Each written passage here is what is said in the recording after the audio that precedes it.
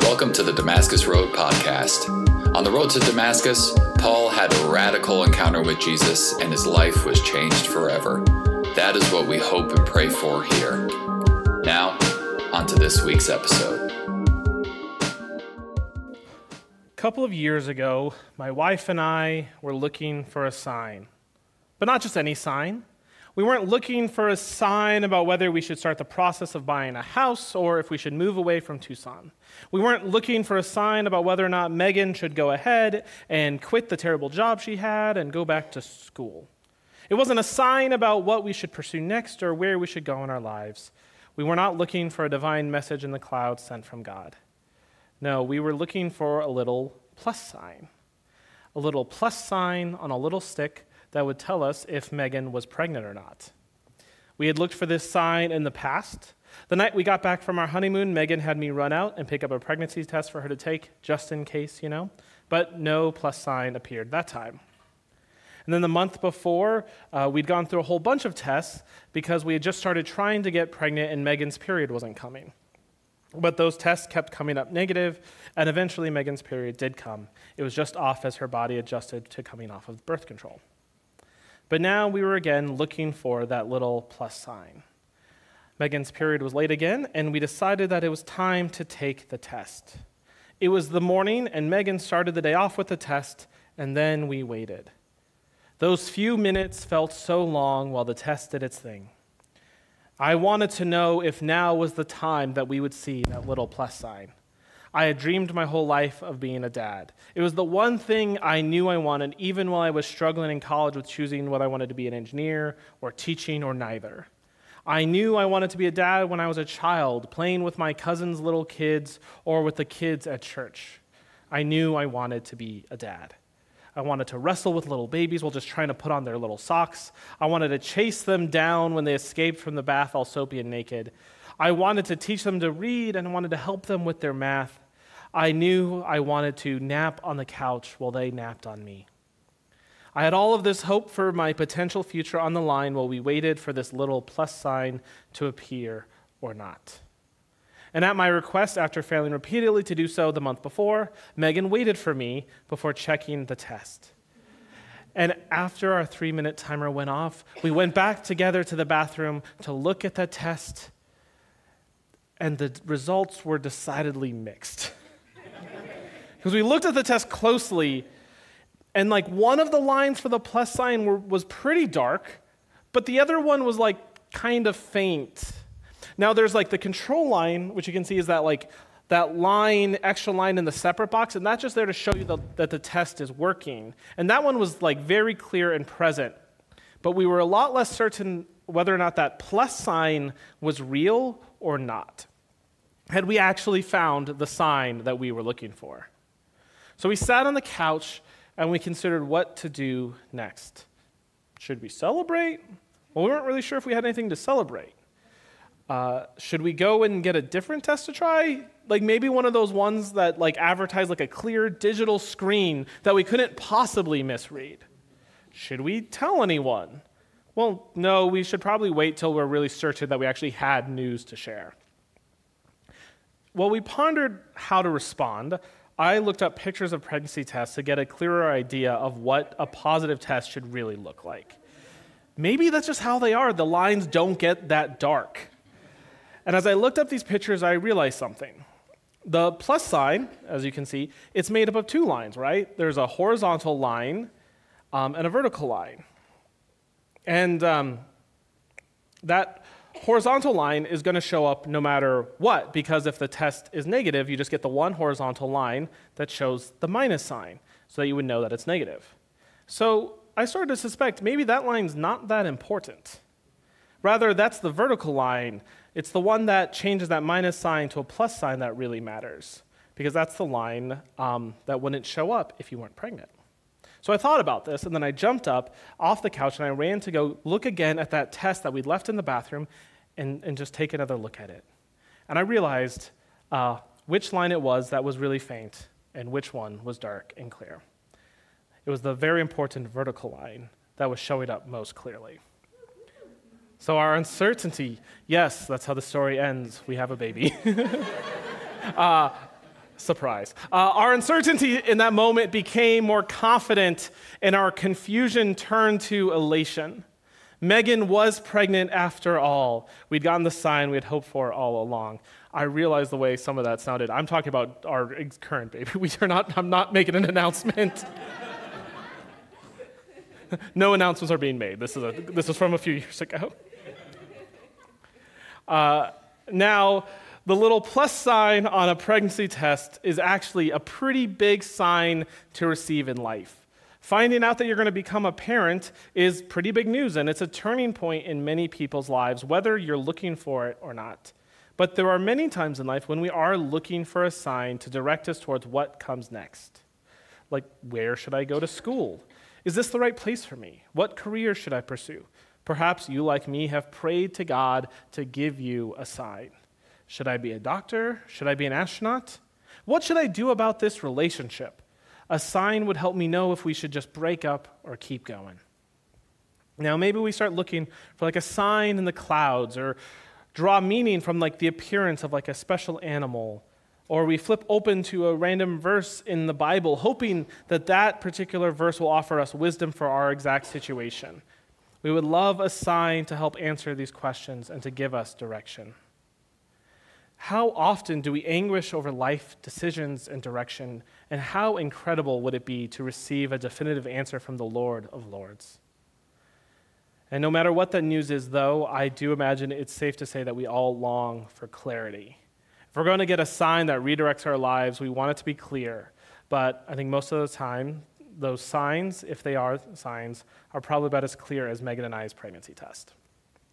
Well, once upon a time, one young woman did receive such a clear and definitive sign from God, one that would reshape the direction of her life and utterly transform her. But not only her, but the whole world would be transformed. And that's what we're going to do this Christmas season. We're going to look at that story, the story of Mary, leading up to the birth of Christ at Christmas. And it all began when Mary received a visitor. From Luke chapter 1. In the 6th month of Elizabeth's pregnancy, God sent the angel Gabriel to Nazareth, a village in Galilee, to a virgin named Mary. She was engaged to be married to a man named Joseph, a descendant of King David. Gabriel appeared to her and said, "Greetings, favored woman, the Lord is with you." Confused and disturbed, Mary tried to think what the angel could mean. "Don't be afraid, Mary," the angel told her, "for you have found favor with God. You will conceive and give birth to a son, and you will name him Jesus. He will be very great and will be called the Son of the Most High. The Lord God will give him the throne of his ancestor David, and he will reign over Israel forever. His kingdom will never end." Mary doesn't just receive a sign, she receives a whole revelation. An angel of God comes to her and reveals to her that God has chosen her among all people to bear witness to bear the promised Messiah and to give birth to him. The news that you're going to become a parent is a pretty big revelation, no matter what and no matter how it comes, whether through a positive pregnancy test, through a legal adoption, through fostering short-term or long-term, through marrying a partner with kids of their own, or just by being a loving and safe adult around kids who need another person to love for and care for them.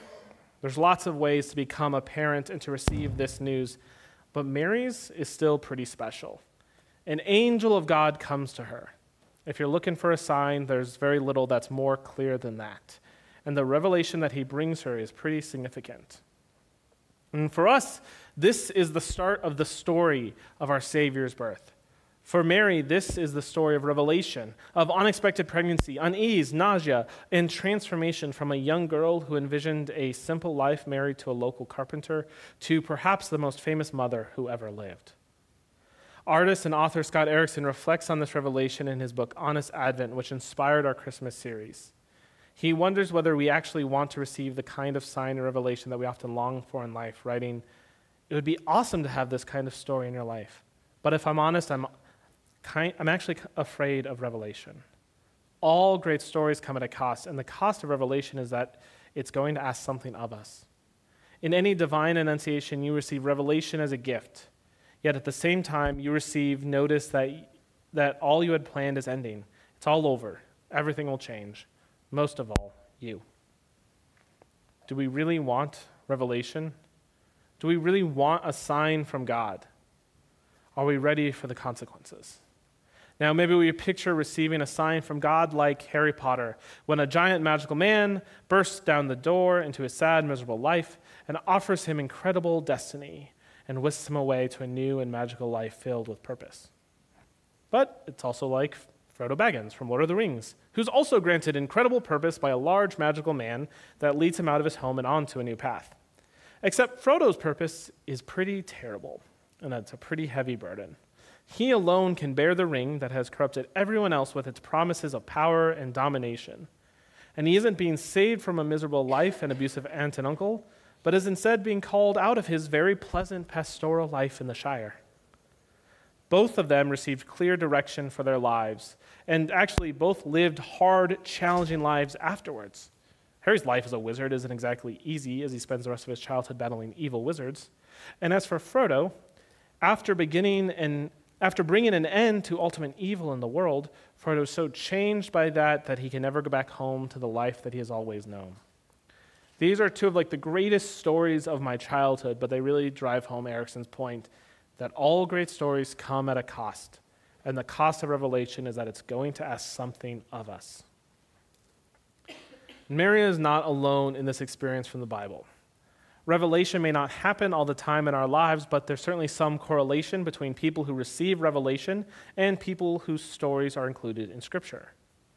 But I just want to consider two others, one of whom receives pretty obvious revelation, and one whose experience is less obviously divine, but they both teach us something about the nature of revelation alongside Mary's experience. Now, the first of these is Moses, who comes across something quite amazing in Exodus chapter 3. One day, Moses was tending the flock of his father-in-law Jethro, the priest of Midian. He led the flock far into the wilderness and came to Sinai, the mountain of God. There, the angel of the Lord appeared to him in a blazing fire from the middle of a bush. Moses stared in amazement. Though the bush was engulfed in flames, it didn't burn up. The angel of the Lord appears in a burning bush. Like with Mary, this is a pretty hard sign to miss, or so we think. Moses' revelation seems miraculous like Mary's, but sometimes revelation actually takes deep awareness to notice. After all, Moses is in the middle of work. He's a shepherd. He's watching his father-in-law's flock when this bush on fire catches his eye. Now, it might be natural for him to notice the fire, to take a look at it, but I think consider how much time it would take for him to really notice the divine here. It's going to take some time for that fire to consume the bush. It could take maybe 20 to 30 minutes. And even if it wouldn't take that long to notice the lack of destruction going on, it's still going to take some time and attention. Moses couldn't just see that this bush was on fire and realize immediately that something special was happening. And he could have easily moved on. It'd be pretty natural for him to return to his work. But instead, he pauses. "This is amazing," Moses says to himself. "Why isn't that bush burning up? I must go see it." When the Lord saw Moses coming to take a closer look, God called to him from the middle of the bush, "Moses, Moses." Moses turns aside and takes the time to stop and watch and wonder.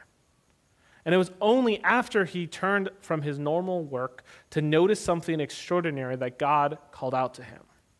God has a special mission for Moses. He is to return to Egypt, the land where he grew up as a member of the royal family before going into exile. And God wants him to go free God's people, the Israelites, from slavery. Like Moses, if we want to see a sign from God, we need to be aware of God and open to interruption and disruption. We cannot be rushing ahead, but instead able to slow down, sit with God, and to receive God's word. Later in the Bible, another one of God's people receives another life-changing sign from God that alters their entire life direction. Esther, like Moses, is one of God's people living in exile and a member of the royal court of a foreign nation. In this case, Esther is the queen of Persia, but there is a conspiracy afoot to wipe out the Jewish people, her people, and her uncle Mordecai has uncovered this plot. He comes to her, and challenges her to go to her husband, the king, with this news. But doing so, Esther is aware, risks her own life, because no one can come to the king without first being summoned by him. Despite this risk, Mordecai challenges Esther. Don't think for a moment that because you're in the palace, you will escape when all other Jews are killed. If you keep quiet at a time like this, deliverance and relief for the Jews will arise from some other place, but you and your relatives will die. Who knows if perhaps you were made queen for just such a time as this? As in Esther's case, revelation isn't always a supernatural occurrence. Nothing unexplainable is happening here. Instead, Esther is reading messages sent to her by her uncle, but it is a revelation nonetheless. God is never directly mentioned in the book of Esther. Instead, we need to learn to recognize God acting through chance, coincidence, and the faithful response of God's people. And all of that is present here in this scene. Why else would Esther be queen, Mordecai asks. What if she doesn't seize this opportunity?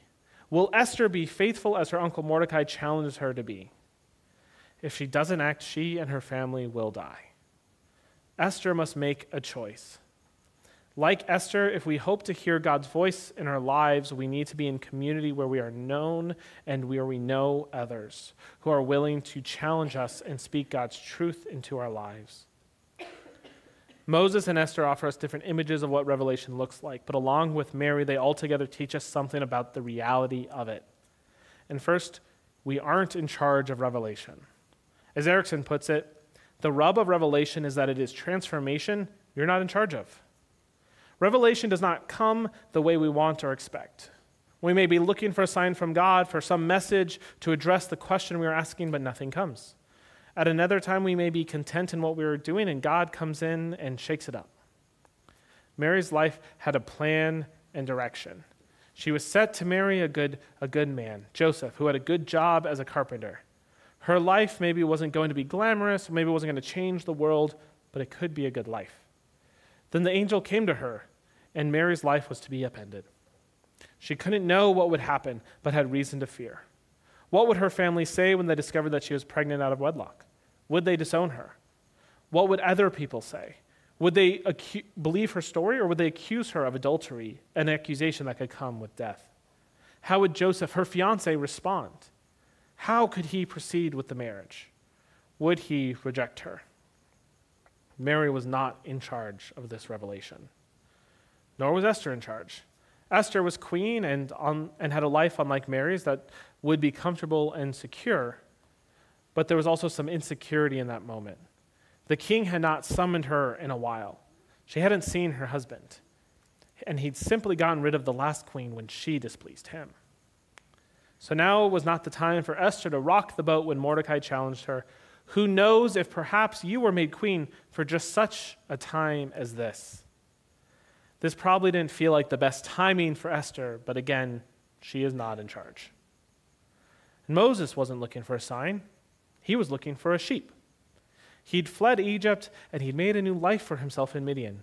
He had a wife and a son. He had a job that he was good at, chasing sheep through the desert. He was home. And then God called to him from a burning bush, and Moses begged God to send anyone else.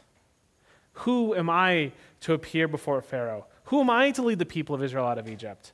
Lord, please send anyone else. This calling was too big for Moses. He could watch sheep. He could be a good husband and a father, but go challenge the Pharaoh of Egypt? Moses felt impossibly unqualified for the job. Mary is not in charge of what is going to happen, and neither are Esther and Moses. God is. About 15 weeks after finding our little plus sign on the pregnancy test, Megan and I went in to get an ultrasound where we would not only see our baby's growth, but where we would also learn if we were having a boy or a girl. Now, we both liked the idea of having a girl first. Both of our families have firstborn daughters, including Megan, so that just kind of felt normal to us. On top of that, we have some pretty stellar girls' names that we pretty much agreed on while we were still dating, and we're pretty excited to get to use those. But we were open to whatever God was going to bless us with, or so we thought. When we got into the room and the text started to show us our little baby on the screen, we were so excited to see their little face, their little toes, their little heart beating healthily. And then we got to the part where we find out if we're going to have a boy or a girl. And we experience something unexpected, disappointment, because we weren't having a girl. We were having a boy. And once we realized that we were disappointed by that revelation, our disappointment quickly became guilt and shame. Because how could we be disappointed with our baby? We knew we liked the idea of having a girl first, but we hadn't realized how much we'd built that idea up in our minds, how our guesses had become preferences and expectations that were simply very unfair to this little one. But we also didn't stay disappointed. Prior to that day, we'd just been calling our baby Squish. That was our little nickname for them, but we knew that wasn't their name. We were waiting until we knew if they were a boy or a girl, and though we were disappointed at first, that was the day Squish became Joseph. And though it didn't go the way we expected and we were not in charge of it, it was a very special day. Just like the ultrasound didn't go the way we wanted it to, we are not in charge of revelation. So when we look for a sign, when we look for revelation, we must let go of control to receive it. If we are actually hoping for revelation, it does not just answer our question of where to go to school or what job to take. Instead, it is the start of a whole process that begins by letting go. I came to school to study aerospace engineering, but by my junior year, I felt that it was not right for me. I knew that I would not find it fulfilling. So I started to ask God, what else is there for me? What should I do? I prayed for guidance from God, for a sign of what sort of career I should pursue. At the end of my junior year, I was sitting across from Ryan at a mentor meeting, and as I drank my warm coffee, the staple of any good meeting like this, Ryan looked me in the eyes and he told me, "You can do what I do." That was my revelation. That was my sign in the beginning of my call into ministry. But it also required letting go of expectations, letting go of worry of what others might think. See, my parents had paid for my college tuition, and I felt that I owed it to them to consider their opinion as well. So on the drive home from Tucson to Denver for that summer, I asked my dad if he would be all right if I pursued ministry and never used my engineering degree. And my dad understood. He supported me. I wasn't surprised, but I did have to ask. Some years later at the rehearsal dinner before my wedding, my dad gave a toast, and I still remember how he shared that he was proud of me and he affirmed my calling. He said, Tyler had his heart set on the heavens one way or another. Revelation changed my plans and it changed my dad's plans for me. But if we are truly seeking it, we need to be open to that. Erickson writes, Revelation doesn't transform the places you want to transform. It transforms all the things you dreamed and planned for your best case scenario. Mary had to release any vision for her life or expectation about her future that she may have had. She had a vision for her life ahead, but none of that was possible anymore. She had to let go of control over her life in that moment of revelation and accept that everything was going to change. Revelation asked Esther to risk everything. She had a comfortable life in the palace, but Mordecai was challenging her to risk losing it all. Moses had found a good life in the desert, but God was sending him back to the place where he had fled. Their best laid plans were upended by a God who had greater purpose in store for them. Yet they each accepted what God was calling them to do. Moses takes his family and he heads back to Egypt, carrying with him the staff of God. He is not only called, but he's equipped by God for the mission. And Esther answers Mordecai's challenge. Go and gather together all the Jews of Susa and fast for me.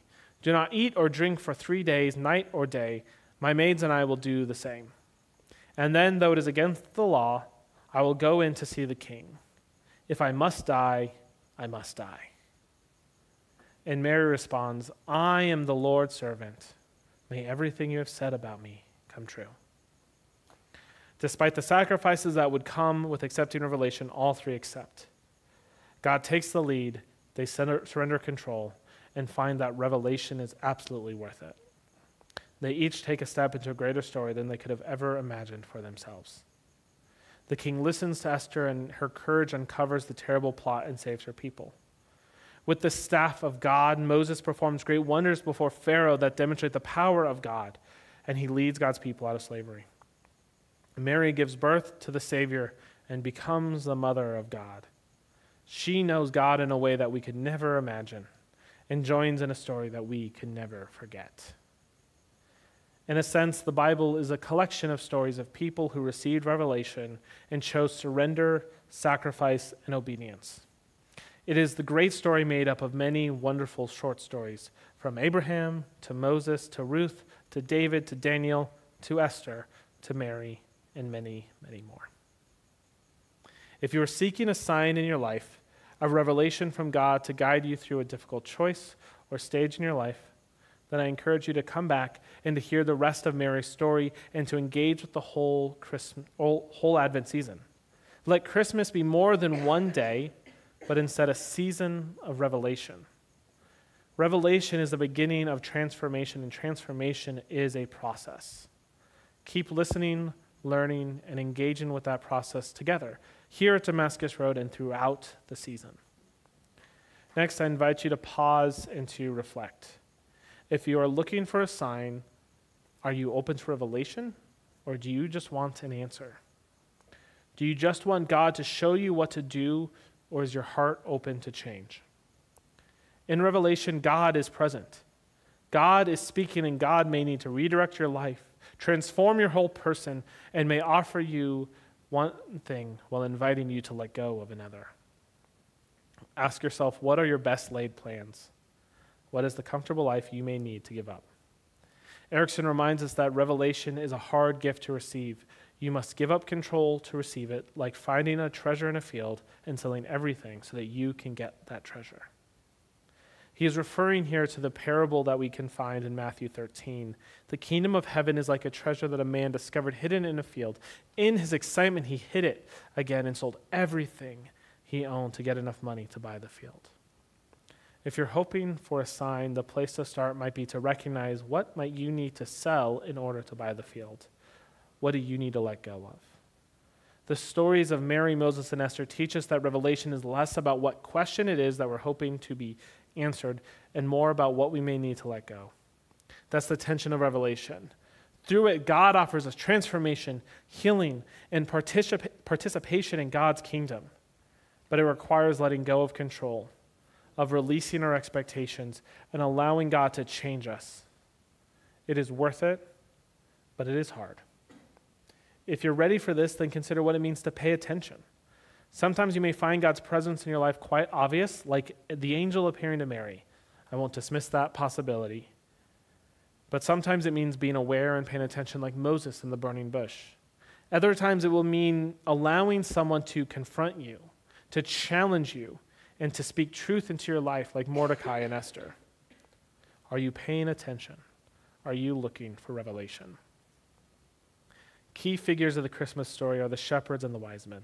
A chorus of angels came to the shepherds and told them where to find the infant Jesus. The wise men were looking for the signs in the heavens, and they found him just as well. Finally, if you receive revelation, how will you respond? If God is revealing himself to you today, whether that is through an angel, a bush, or through the words of another, will you receive it or will you reject it? Will you join in on the work of transformation? Will you participate in the mission and the purpose of God? Mary responds with beautiful faith. She not only accepts it when the angel speaks to her, she later sings about it in a song of praise recorded by Luke called the Magnificat. Oh, how my soul praises the Lord, how my spirit rejoices in God, my Savior.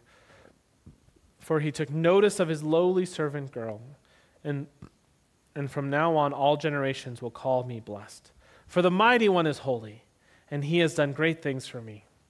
He shows mercy from generation to all who fear him. His mighty arm has done tremendous things.